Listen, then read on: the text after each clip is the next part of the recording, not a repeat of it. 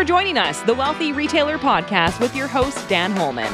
Every episode, Dan dives into the retail headlines that matter to you, the independent retailer, covering topics ranging from retailer inventory, technology, marketing, retailers' questions, and more. The Wealthy Retailer Podcast is brought to you by Canadian Retail Solutions. Learn more at retailbycrs.com. And now, here's Dan Holman. Hey everyone, welcome back to the Wealthy Retailer Podcast. I am, as you maybe heard, your host, Dan Holman. I've got my pitch man, he calls himself, Rob Lollisher from Road 55 Marketing. Going to feed us some days I'll say great headlines. Today I'm going to say mediocre headlines. Let's poke the bear a little bit with some of this stuff and have some fun. Well, now you've insulted me right out of the gate, and you've asked for my opinion here, and I'm going to give it to you. And damn the torpedoes, Dan! I don't care what that's gonna. No, that actually takes us into our first story we're going to talk about this week, and a bit about how careful businesses need to be with some of the causes, and we'll say their shout outs that they choose to align with. Interesting story there. Another story about, I like this, just how the retail workforce has changed for the good, and some really interesting points came out of there that I know are really going to resonate with a bunch of people. And then, a bit of a good news headline coming out of the National Retail Federation says that retail sales could grow as much as 13.5% this year. And as always, I love this, the retailer questions of the week. It seems like you got this more than once this past week, just talking a bit about the frequency as it relates to, sending emails to their client base and just some thoughts there. So, should be good, eh, Dan? Yeah. Let's roll with the first one. Let's dive in. Yeah, story coming from cbc.ca. Kind of zeroes in on businesses posting that, we'll say, some of that pandemic related social media, just talking about the risks they need to be aware of as they kind of stake their claim, their opinions, what have you. What jumped out to you here, Dan? Well, it jumped out because it came from my hometown. So perhaps not the content that maybe we want to talk about all the time, but definitely a good little story from CBC, and it was about businesses, Rob, posting pandemic-related social media. And Sarah Wilner, an associate professor in marketing and the chair in brand communications at Wilfrid Laurier University in Waterloo, goes on to share that, hey, y'all need to be cautious of what you're posting. Beware. And this good little Q&A article highlights her opinion that business owners should think carefully about the message they want to send before aligning their brand with a cause. Right. Yeah. Let's recognize that the pandemic for some perhaps was a cause. And Sarah goes on to say a social media post, a comment, or even just hitting the like button on someone else's post can impact how customers view a business. And I'll share with you, growing up in retail, Rob, we never really spoke about our political alignments or misalignments, religion, or any other potentially contentious issue that might steer customers away from our stores. We maintained a relatively private life. And there is no such thing anymore. And Sarah's safe, or as some might say, chicken shit approach to standing up for what we believe does not fly at the independent level. In fact, she is, I believe, she's dead wrong about this. Okay. And so were we back in the day, as we tried to keep ourselves private and never spoke about things that could potentially be contentious.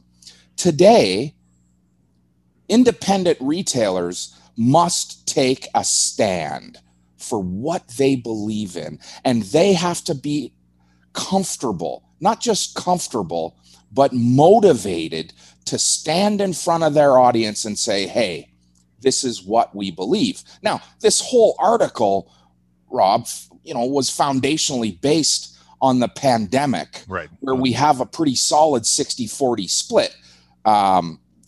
Believers, uptickers, and so on. And here, I'm gonna give her a little slam on this. This perspective that comes from a public employee probably varies than that comes from a private employee. As a private, business owner, I am not embarrassed, nor will I ever shy away from telling you what I believe. I think maybe you already know that about me. And I've heard that a few times. So does my audience. My audience, whether it is my inner circle of client relations, my team, my employees, the people that I am influenced by, they know that I will take a stand for what I believe and push them to take a stand for what they believe. And this chicken shit approach to just be cautious, don't hit like on someone that's having an anti-mask rally, or don't promote the fact that you're opening your doors against public health restrictions. Well, if that's what you're doing, I guarantee you're going to have a following, right? And isn't it in marketing, Rob, or in public relations? We don't care what they're saying as long as they're saying. Well, there's, to spell my name right. Don't I want people to talk about me? Now, yes, I'm going to have the bashers, the naysayers, the Karens in the retail world. We maybe call them the Karens of the world. Yep. That aren't my frickin' customer anyways, that are going to badmouth me or say to me, I'll never shop with your store. Well, we've got a pretty good example just here in St. Albert when a retailer stands up and says, no, you cannot come into my business and tell me what to do. And what that did for him and their business, and how that community that does follow him, that does believe in him, rallied and supported his business stronger than they had in the past. By saying, hey, we appreciate the fact that you're standing up for yourself, that you're trying to feed your kids, that, you're trying to put food on the table here.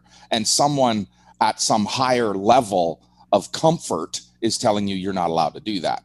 And this marketing approach to, oh my gosh, be cautious about what you say, what you like, and what you do, isn't really the authentic store that I want to shop in. As business owners and leaders in our community, we need to stand up, be authentic, and be outspoken. We need to be outspoken about our belief system. Otherwise, Rob, aren't we liars? Are we liars that can't be trusted? And do we really want to buy and shop with people we don't trust? Do you think it comes from a place of like, look, if you're just trying to not divide your audience, and you're just trying to don't go there. However, if you do go there, know that you're definitely, you'll find supporters in whatever that message is there, and especially in today's polarized world, right? It will strengthen one side, but be prepared to, in some, I don't know if it's suffers the right word, or you're going to reap what you sow, and you always reap what you sow. Yeah, you're right, Rob. And I think, I'm not saying let's get out there on every crazy, right side, left side issue and take a stand. I'm saying don't be afraid. Don't be misguided by this person that is probably disproportionately molding the minds of young marketing, wannabes at university or Wilfrid Laurier University. You need to take a stand. And if her perspective is coming from the big retail world, and she believes that the big retail world has some economic power in your community, then, she is so dead wrong. Yeah. As an independent business in this community, we are the drivers. Small business in a community are the drivers in the community, right? It's not big retail. Yeah. Big retail pays, in some cases, a fair wage to the employee. Not necessarily a living wage, I guess, but, they're paying, we'll talk about wages a little later, but they're paying a wage to the people that live in the community. They're not dumping resource back into this community the way the small business does. When you think of this conversation looking ahead, Dan, we'll say, let's just put the COVID thing into one kind of special category. Back to your earlier comment of don't talk politics and religion. Remove COVID. Looking ahead, do you think retailers should be more pronounced in their beliefs and whatever that might be? Yeah, Rob, I do believe that you do need to stand up. And I think you gather a stronger following by demonstrating who and what you are, right? And if you're the wrong person, if you're the wrong public, person for your business, then shut up, don't put up. Yeah. Right? But if you are your customer, that's how you align yourself with them. Right? I mean, here we are faced with this why in the road, man. Do I support big business? Do I support, Amazon now cresting 1 million employees? Or, do I go and support a local independent retailer that really makes a difference in my business, that actually believes the way I believe? Yep. Does Amazon believe the way we believe? I'm not sure about that. I'm not sure that any big retailer thinks like the small, independently operated business thinks. Never mind retail, cast retail aside. Every small business, is that how, big guys think? Is that how big guys give back? No, it's not. So stand up for yourself. Okay. No, appreciate your thoughts on that story. And let's segue that into our next story coming out of morningbrew.com, actually into the Retail Brew newsletter. They talk about how the retail workforce has changed for the good. So yeah, what were some of the good things that jumped out here that you feel the changes, they're here, we've got to gravitate to them, and we've got to really wrangle them and run with it now? Well, this heavily weighted article out of Retail Brew, heavily weighted towards enterprise retail, right, does a great job of defining some of the advantages that the indie retailer has today. It's been hammered home, for us in the past 14 months. The pandemic has forever changed retail. There's curbside pickup, self-checkout, e-com fulfillment, and the list goes on and on and on and on. But these innovations have done more than speed up delivery time. They've changed the role of being a retail worker. And that retail worker is no longer solely tasked with operating a cash register or stocking shelves, which, by the way, isn't really the reality for an indie retailer. Anyway, but just listen to this. Click and Collect hit $72 billion with a B dollars in 2020. And we'll use Best Buy as a big retail example. Okay. They say 60% of their quarter one revenue was either pickup or delivered by a store personnel. This year, Best Buy also laid off 5,000 employees, which is only a decrease in their headcount by about 17% year over year, February 21 to February 20. All right. So they've got, a 17% reduction in their workforce, but doing, $750 billion or $750 billion, $72 billion in click and collect revenue, which takes a different type of employee, a different type of retailer. Right. And as we sort of walk through, what we're seeing in big retail is a less personalized strategy. Okay. And the more they go down that road, the better it is for us. Our ability to compete with big retail is delivering an experience, a personalized experience. And I love the fact that these guys are going to go down this road of, additional self-checkouts, more and more click and collect, stay as disconnected from the consumer as you can, because that consumer will inevitably come back to the indie retailer, right? That's where we want that personalization. Yeah. And, I still believe, that the other challenge that's been created at the enterprise retail, level or workforce level is escalating wages. And as these donkeys came out and declared publicly, relabeled their staff as essential retail workers, and then went and added hazard pay, they created a monster that they perhaps didn't want to. Let's get real here. These essential retail workers don't need hazard pay. That was just another gimmick, another play on let's take advantage of, the pandemic and its cause and effect, to change our language a little bit. And so they started to pay these people hazard pay. Well, guess what hazard pay does? Once you give someone something, good luck. taking it back, right? Pry it out of their cold, dead hands if you have to. That's just not going to happen in retail. So for us, the silver lining in this escalating, I mean, I think I read, Rob,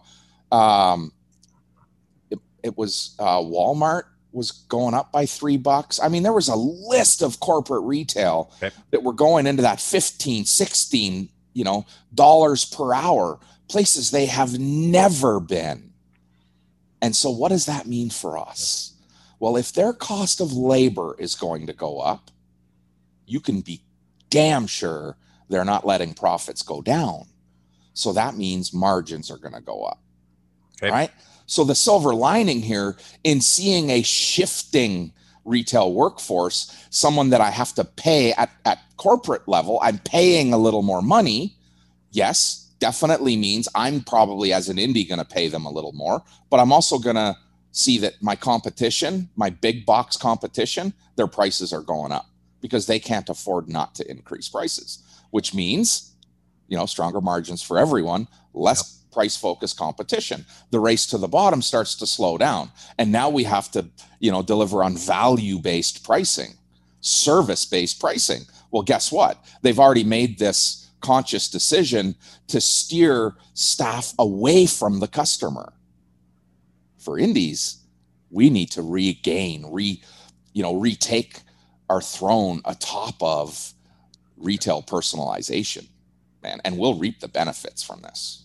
Have you, over your career, Dan, have you seen this many times where like the bigger retailers, they make their move and then you kind of watch, like it's almost like a very black and white playbook. You can see what's going to happen in the next 12 to 24 months in more of the independent retail world because of that. Yeah. In 99, our dollar was crazy bad.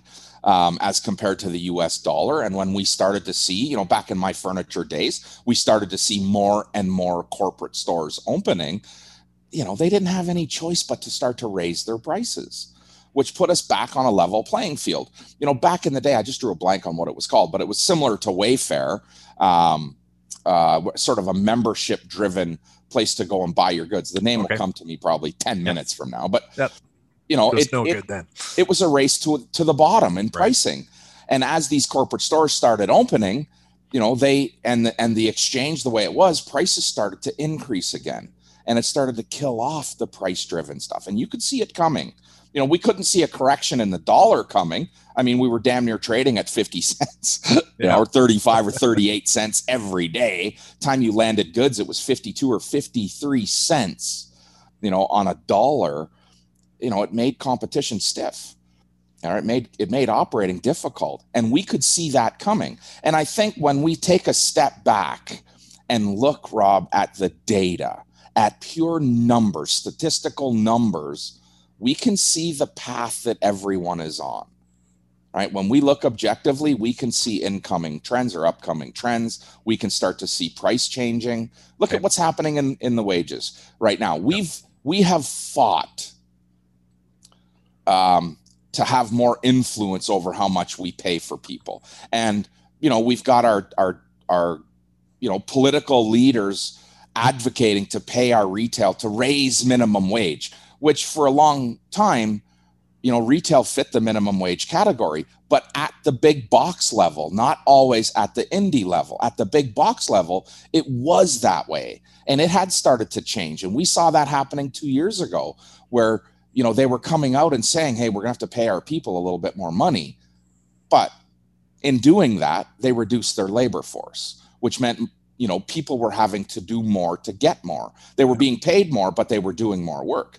And that was in this article as well. It was really well spelled out where, now we're asking people to do a whole hell of a lot more than they ever did before. And we have to pay them for that. Well,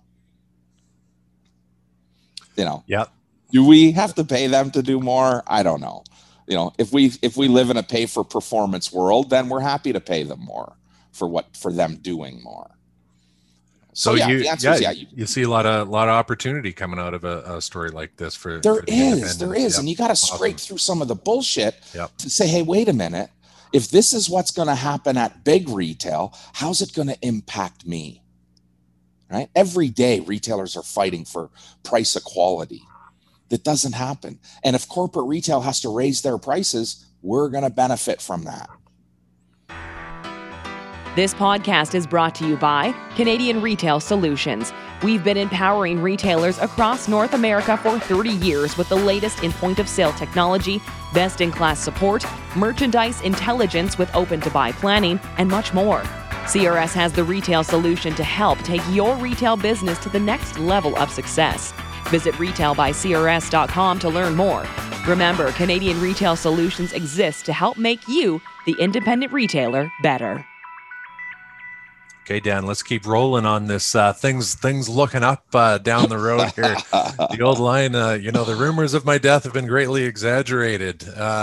Story coming out of retaildive.com just talks about the NRF saying that retail sales could grow as much as 13.5% this year. This new estimate far exceeds their February projection.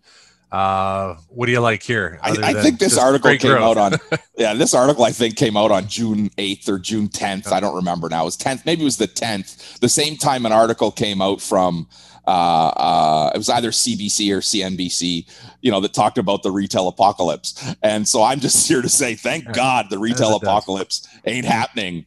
And it's funny how perspectives change. Right. So here's NRF putting out this message that says, hey, retail sales could grow by as much as 13.5% this year and could top $4.5 trillion. The T. Yeah. And online could potentially grow around 18% to become $1 trillion. And so last year, NRF tallied just over $4 trillion in retail sales, excluding automotive, fuel sales, and restaurants. Okay. Right. E-commerce accounted for about 920 billion with a B of those numbers last year. So what do I really like about these numbers besides the growth? E-com is still less than 25% of the projected total volume.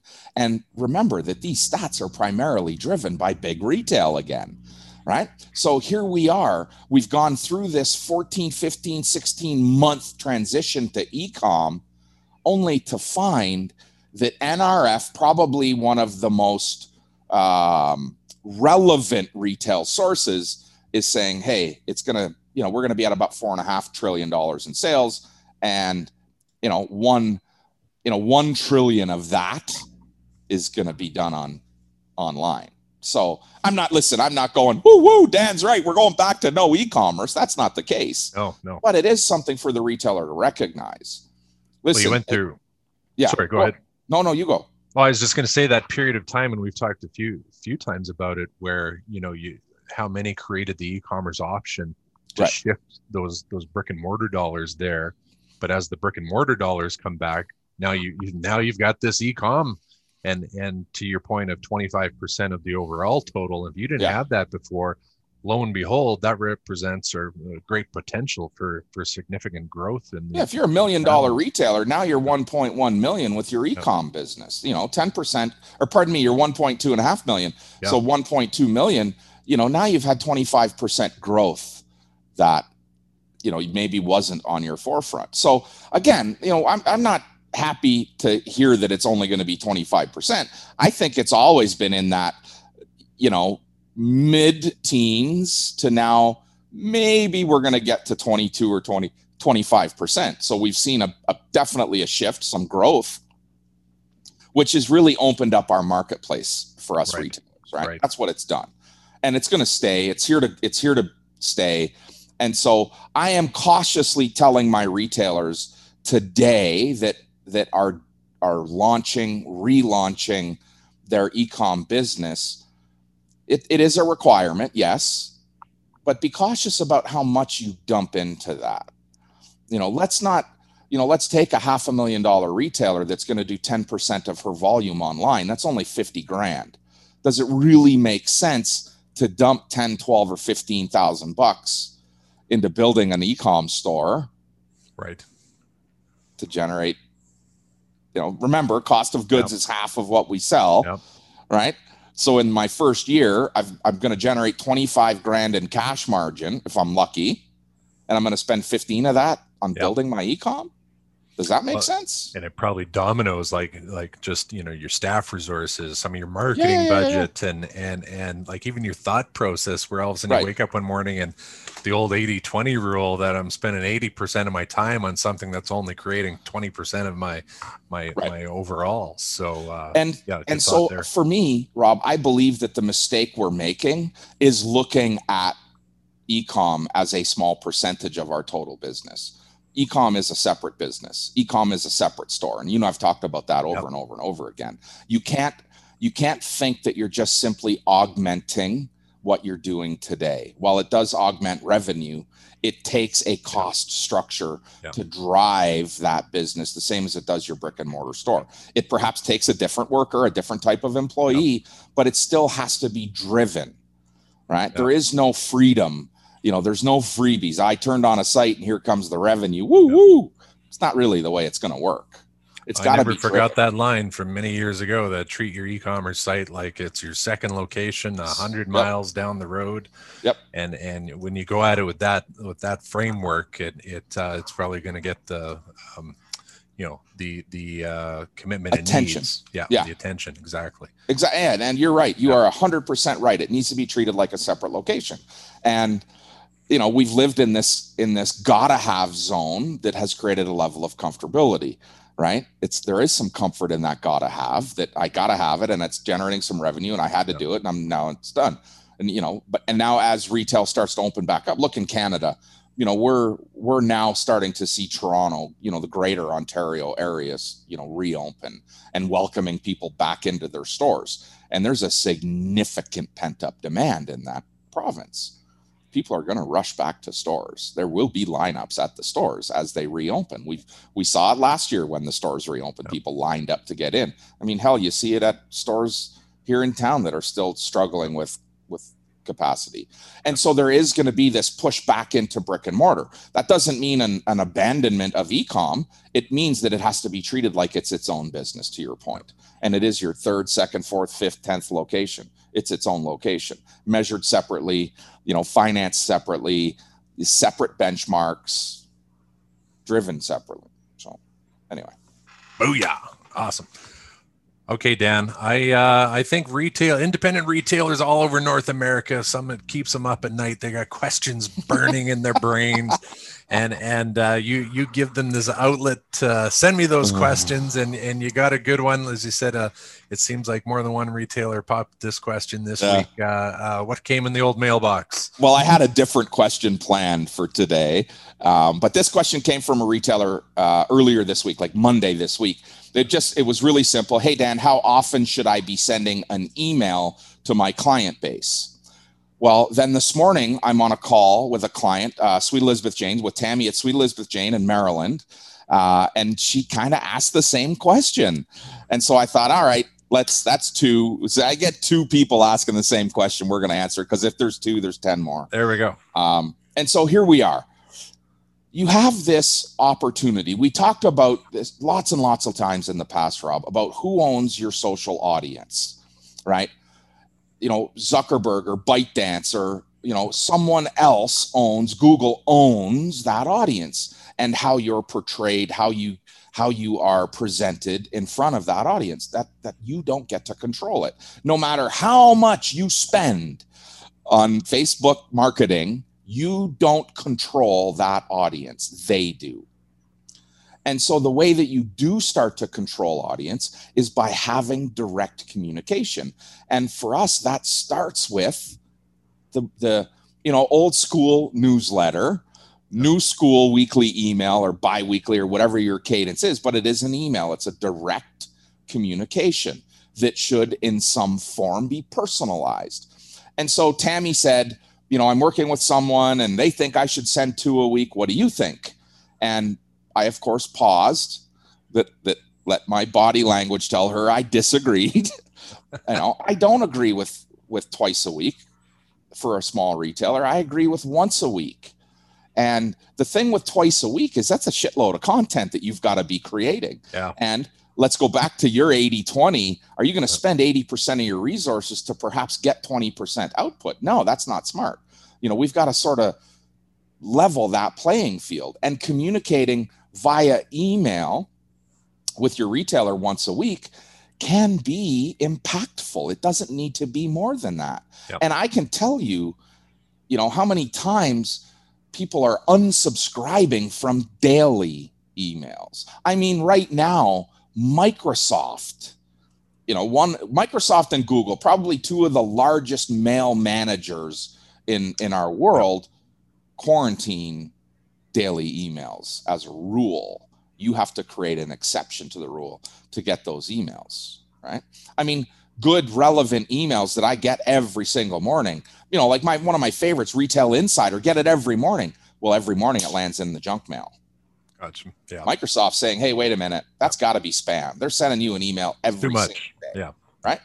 And so think about being a spammer as an indie retailer. That's not what you want to be. You want to be informative. We talked about this last week or the week before.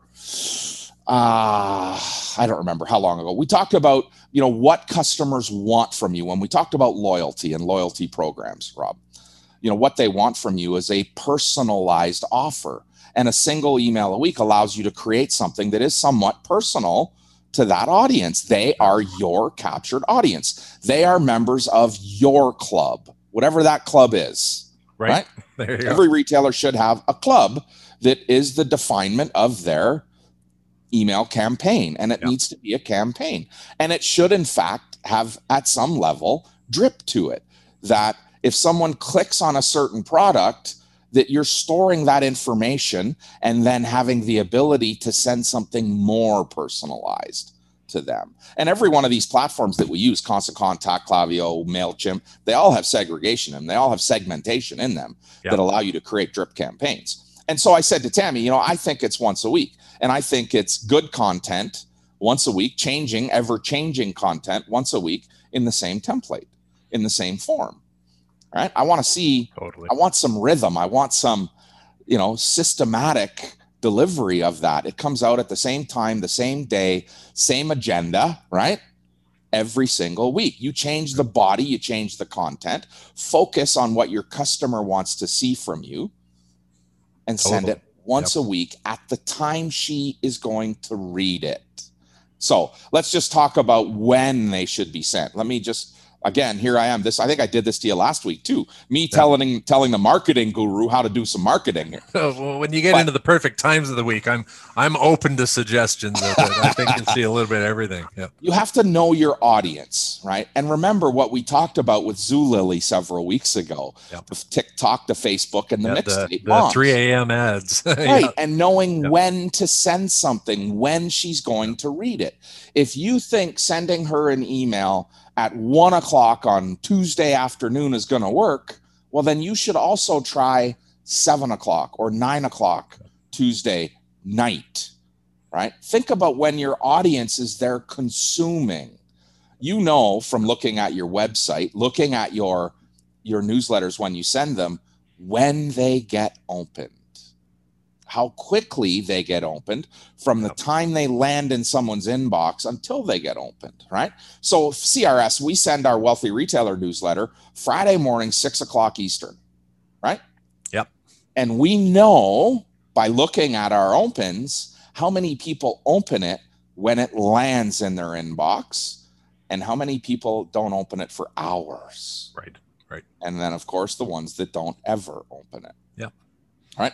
We know that we should be sending emails. The frequency of your emails should really be dependent on your unsubscribe rate. If you maintain a low unsubscribe and an average 22 to 25% open rate, keep sending. Yeah. Send.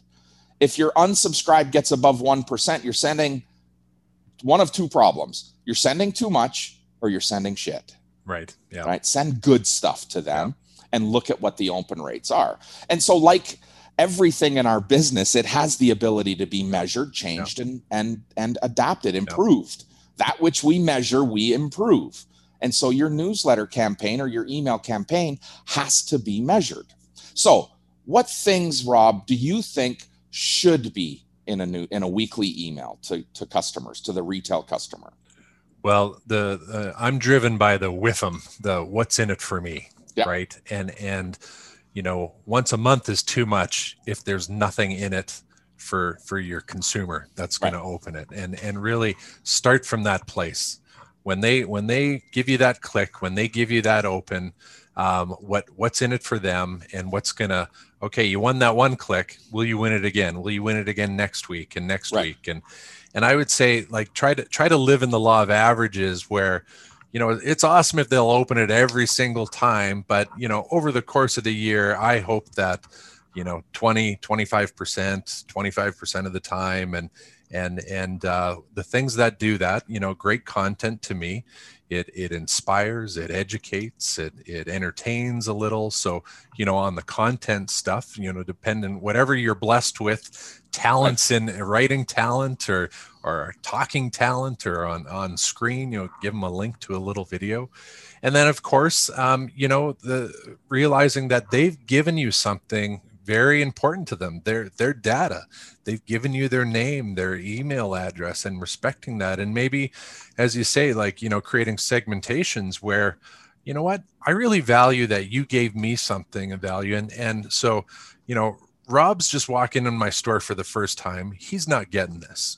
And to give them something truly special, and that, to your part of planning what your content is. If your plan every week is 10 minutes before you send the email that I got to slap it together, we talk lots about making time in your calendar for certain activities, and the old newspaper guy in me, the publisher lullisher, when you put your publishing hat on, you're committed to specific times. You built that expectation, so they know, this is when it is going to show up, and so that's kind of the first I agree wave. I agree. And then what is it you're going to give them? I don't think you have to give away the farm by any means, but change it up, have some fun.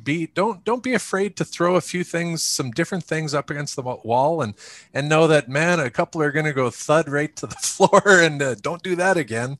But that's how you usually discover a couple gold nuggets. For me, I like the idea of, this is who I am in every single newsletter. And I love the idea of embedding a video of yourself in there. And you do this. Retailers are doing this today. And in fact, I was chatting with Tracy in Stony Plain last week and said, you did this great live video. You've got an email list of 2,500 people, and you had 100 people on your live video. Why wouldn't you send that live video now to the people that couldn't attend? Like, why isn't that have a placeholder in your newsletter, your weekly live? Because really, the live is a show. And when you record it, I can then play it at my pace. I can fast forward, I can rewind, I can do all of that good stuff that can happen if you embed it in your newsletter. So I do want to see a little bit of who you are, and I get that in the live interaction. I 100% want to see what's new. Fresh inventory drives sales. Fresh goods drive sales. The what's new this week should be a section in your email. And then, to Rob's point, what is in it for me? What do you give your Caveman Club member, your Cozy Club member, your Lollisher member? What do you give them that sets them apart? Why do they want to be part of this exclusive group of people? You got to give them something. And that might be a token. It might be a gift. It might be a one-time discount. It might be a bounce back coupon. It could be a referral. It can be anything that gives before you ever ask them for something. Here you go, right? Listen, we're coming up to market season. Do yourself a favor. Go and spend 10 minutes in a pool trade show or at Off Price and buy a shitload of really inexpensive gifts that you can give people. Just as a gift. Spend, $500 on gifts to give customers. Figure out a way to gift it to them in your newsletter. And in your email, you'll get better traction. This whole purpose of creating this email content is to get them to walk through your door. right? Physical or virtual. I love the point about, like, tell them what's new. When you think of, you created value out of something that has no cost really, right, to you, but there's a great example of something that they'd appreciate, that and I would make sure that you're the first to know, right. And if they see your Facebook post from yesterday with the same thing, I'm telling you right now, you just lost the faith of that, well, this is bullshit. They're telling everyone, not right. so special anymore. Right. But yeah, I love that. That section of the email has to be exclusive, that we don't just throw it out there for everybody, that it only goes to that subscriber. And I use that word, subscriber. They have subscribed to you. Yep. You've got to give them what they're looking for, right? And think in terms of, the new colors, the new styles, be that leader. Get out in front of, this spring or summer's favorite color. Tell them what your favorite color is, and then show them what it looks like. Start to build things together that it does give them some value, right? So big thanks. Her name was Jocelyn that sent me that email. Jocelyn, thank you so much for sending me the email. And Tammy, absolutely love Tammy to death. She's in Ellicott City, Maryland. Sort of brought that up on today's coaching call, on our scorecard call, and love that. So if you've got a question, fire it off to dan@thewealthyretailer.com. We'll give you our spin on it. We'll get both Rob and I here, seems to be weighing in on these questions, to hope to give you something that's exclusive to our listeners in these Q&As that we do. So yeah, any question, no topics off limits, just send an email to dan@thewealthyretailer.com, and 100% be sure to subscribe to our weekly newsletter at retailbycrs.com.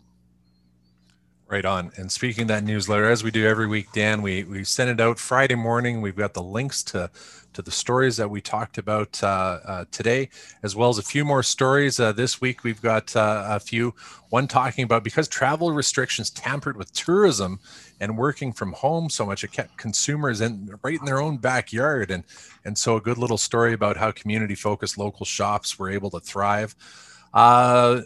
Announcement: Shopify rolls out Affirm's installment in the payment service for all the U.S. merchants. So that might be of interest to some folks. And a lot of the staffing conversation, and one story talking about the significant staffing crisis in Canada, the challenge, and things that you touched on many points in the podcast today as retailers begin to reopen.